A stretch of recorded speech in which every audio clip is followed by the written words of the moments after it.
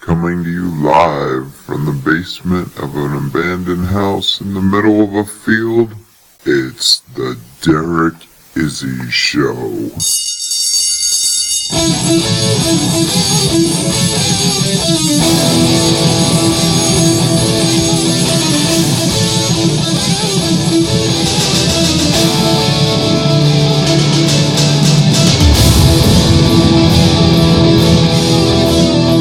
And now, the man who's making history his story, Derek Izzy.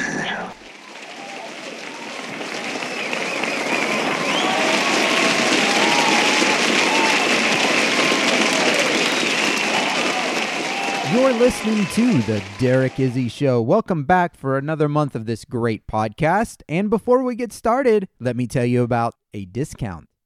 We recently opened our Derek Izzy swag store. You can check it out on derekizzy.com. But if you use the discount code IZZY10, you can get 10% off your order. That's IZZI10. IZZY10 will get you 10% off your order. Just go to derekizzy.com, click on the swag store link, or you can click directly on the swag store link from the show notes, and you can purchase your Derek Izzy Show swag items with a 10% discount. That discount is given as a thank you, just to thank all the wonderful listeners who have supported the show over the years. Now you can have some real souvenirs of the show. And now, the topic of today's podcast. Born on July 31st, 1837, in a town called Canal Dover in Ohio. The topic of today's podcast was the oldest in a family of 12 children. His father was a coppersmith, but that was not the destination of the topic of our podcast. The topic of our podcast decided to become a school teacher. Teaching school gave him experience in front of an audience and kind of developed a behavior which would make him a leader. He didn't spend a long time as a school teacher, but as a school teacher, he was able to direct his class, and his students would follow him and obey whatever his commands were. His tenure as a teacher would last about a year, and then he would decide to leave town and head west. During his venture out west, he lived in several different states.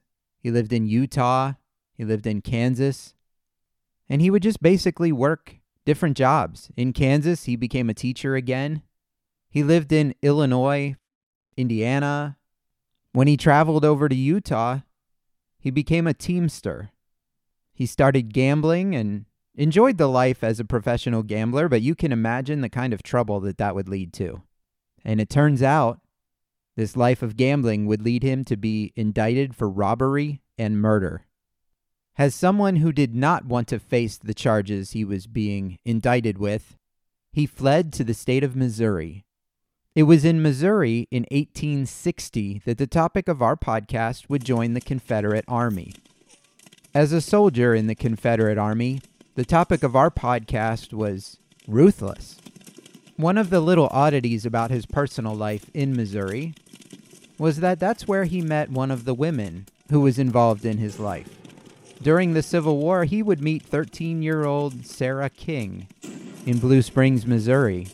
They never actually married, but she was kind of known as his significant other for a period of time. Mind you, back when she was 13, he would have been 23, which we would kind of see today as a significant age difference, but back in the society back then, that wasn't really that unusual. As a soldier in the Civil War, the topic of our podcast was reprimanded several times for disobeying orders. He was brutal, and the commanding officers above him could not control him. He managed to receive a commission as a colonel in the Confederate Army.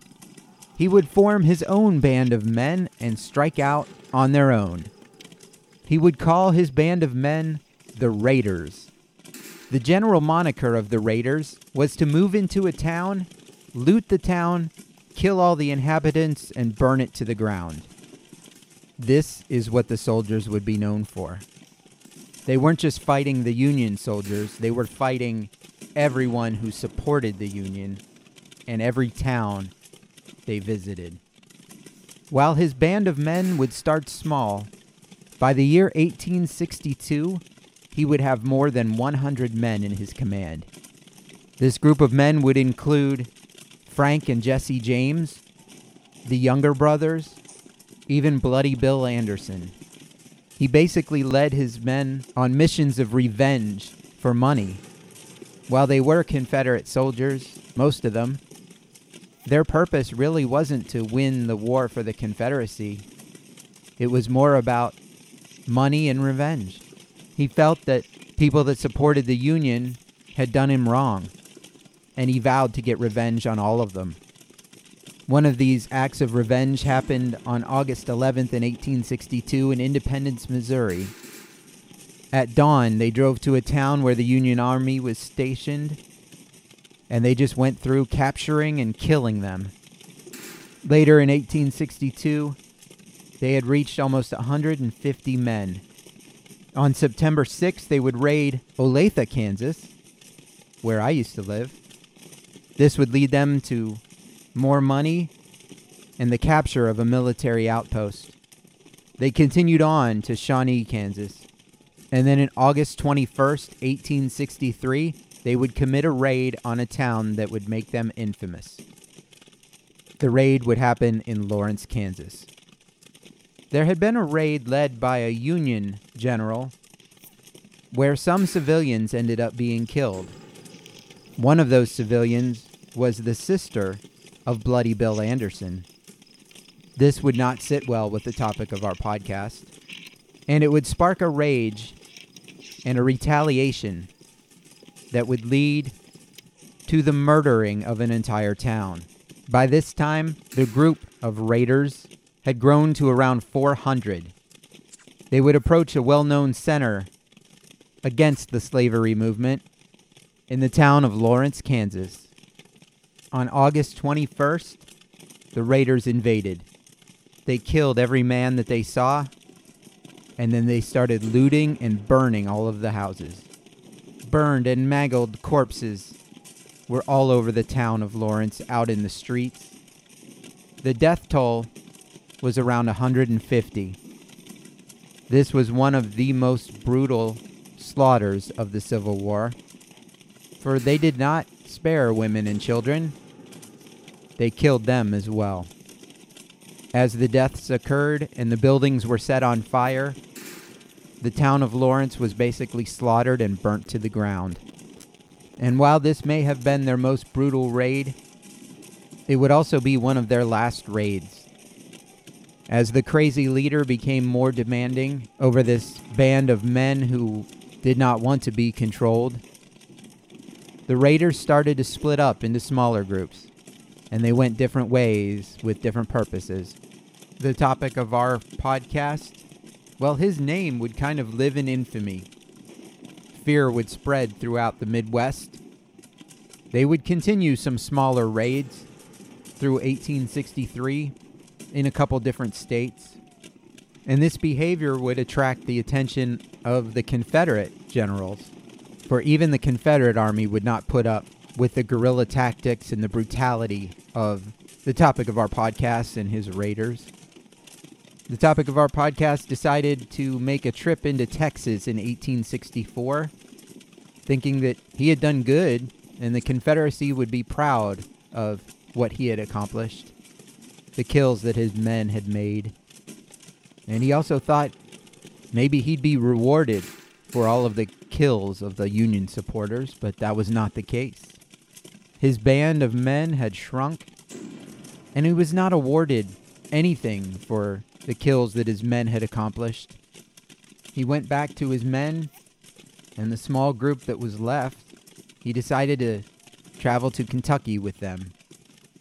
In August of 1864, they were attacked by Federal troops. It was in this battle that Jesse James would actually be wounded and go off on his own. And in the spring of 1865, the topic of our podcast would conduct several raids in western Kentucky. and his team would be ambushed. During this ambush, he would be shot in the back, being unable to escape with a skittish horse. This wound to the back would paralyze him from the chest down. After being paralyzed, he would be brought by a wagon to Louisville, Kentucky, and taken to a military prison hospital. And then on June 6th, 1865, the topic of our podcast, would die at age 27.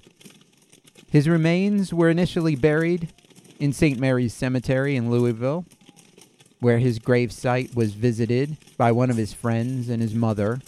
They had to raise the body back up so it could be identified. After the identification, they shipped the remains to Ohio for a family burial. Some of the small bones and skeletal dust was left behind during this transport. And while his body was being transported, his skull was stolen. And allegedly some of the other bones were stolen in the hopes to sell them. The skull and these other bones seem to have made it across different parts of the country, and they would eventually all be united by the Dover Historical Society. Years later, in 1907, there was a claim that the topic of our podcast did not die, that he survived the battle and escaped. The person claiming to be the topic of our podcast called himself John Sharp, and he knew details about the raids in Kansas and other states that were evidence that he was there. He claimed that he survived the battle in Kentucky and that he had been stabbed by a bayonet and received a bullet wound. And when he escaped, he went to South America, only to head to Canada in the 1890s. And when this information hit the press, John Sharp would be found severely beaten and die several hours later before he could identify who his attackers were. The murder would go unsolved, and so would the proof of survival of the topic of our podcast, because if he did survive, and he was John Sharp, then he died. Another legend says that he escaped and fled to Arkansas, and then eventually died in 1917 under another assumed name, L.J. Crocker. But these are common stories of the day. Legends of the Wild West often had made-up stories surrounding their accomplishments and their deaths or their escape from death. To this day, there are a lot of things that are unclear. Was he actually a high-ranked official in the Confederacy, or did he just claim to be so that he could lead a pack of men? I don't actually know. More than likely, he was wounded and died as a result of the wound during the battle that happened in Kentucky. Hollywood legend would like you to believe that he did survive and escaped his captors, but reality tells us that probably didn't happen. And since then, there have been many appearances of his name in films. In the 1940 movie Dark Command, John Wayne actually plays the topic of our podcast. In the 1946 movie Renegade Girl, Ray Corrigan plays him. And he has different appearances in movies throughout the last 70, 80 years. Sometimes his name will be referenced in a crime drama. The topic of our podcast was a main character in the book Wildwood Boys, which came out in the year 2000. That was a novel about Bloody Bill Anderson. In the TV show from 1959, The Rough Riders, there was an episode called The Plot to Assassinate President Johnson. And during that episode, they talk about the topic of our podcast and suggest that he was involved in an actual plot to assassinate President Andrew Johnson. Any fans of the TV show Psych? There was an episode called Weekend Warrior that included the topic of our podcast during a Civil War reenactment. And finally, in Steven Spielberg's Into the West, it was a miniseries from 2005, they depicted the topic of our podcast because of his massacre in Lawrence, Kansas.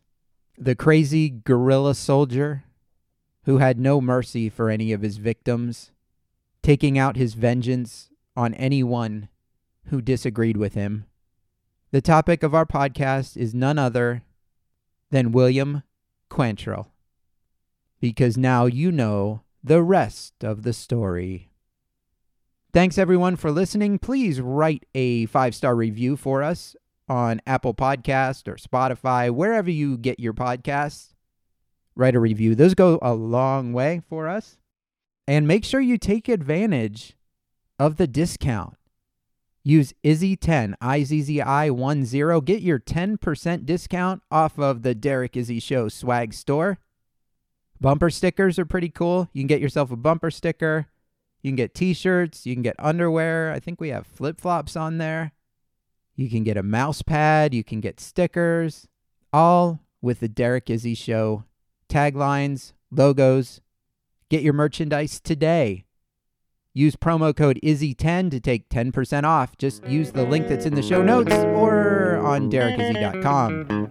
And until next month, good day.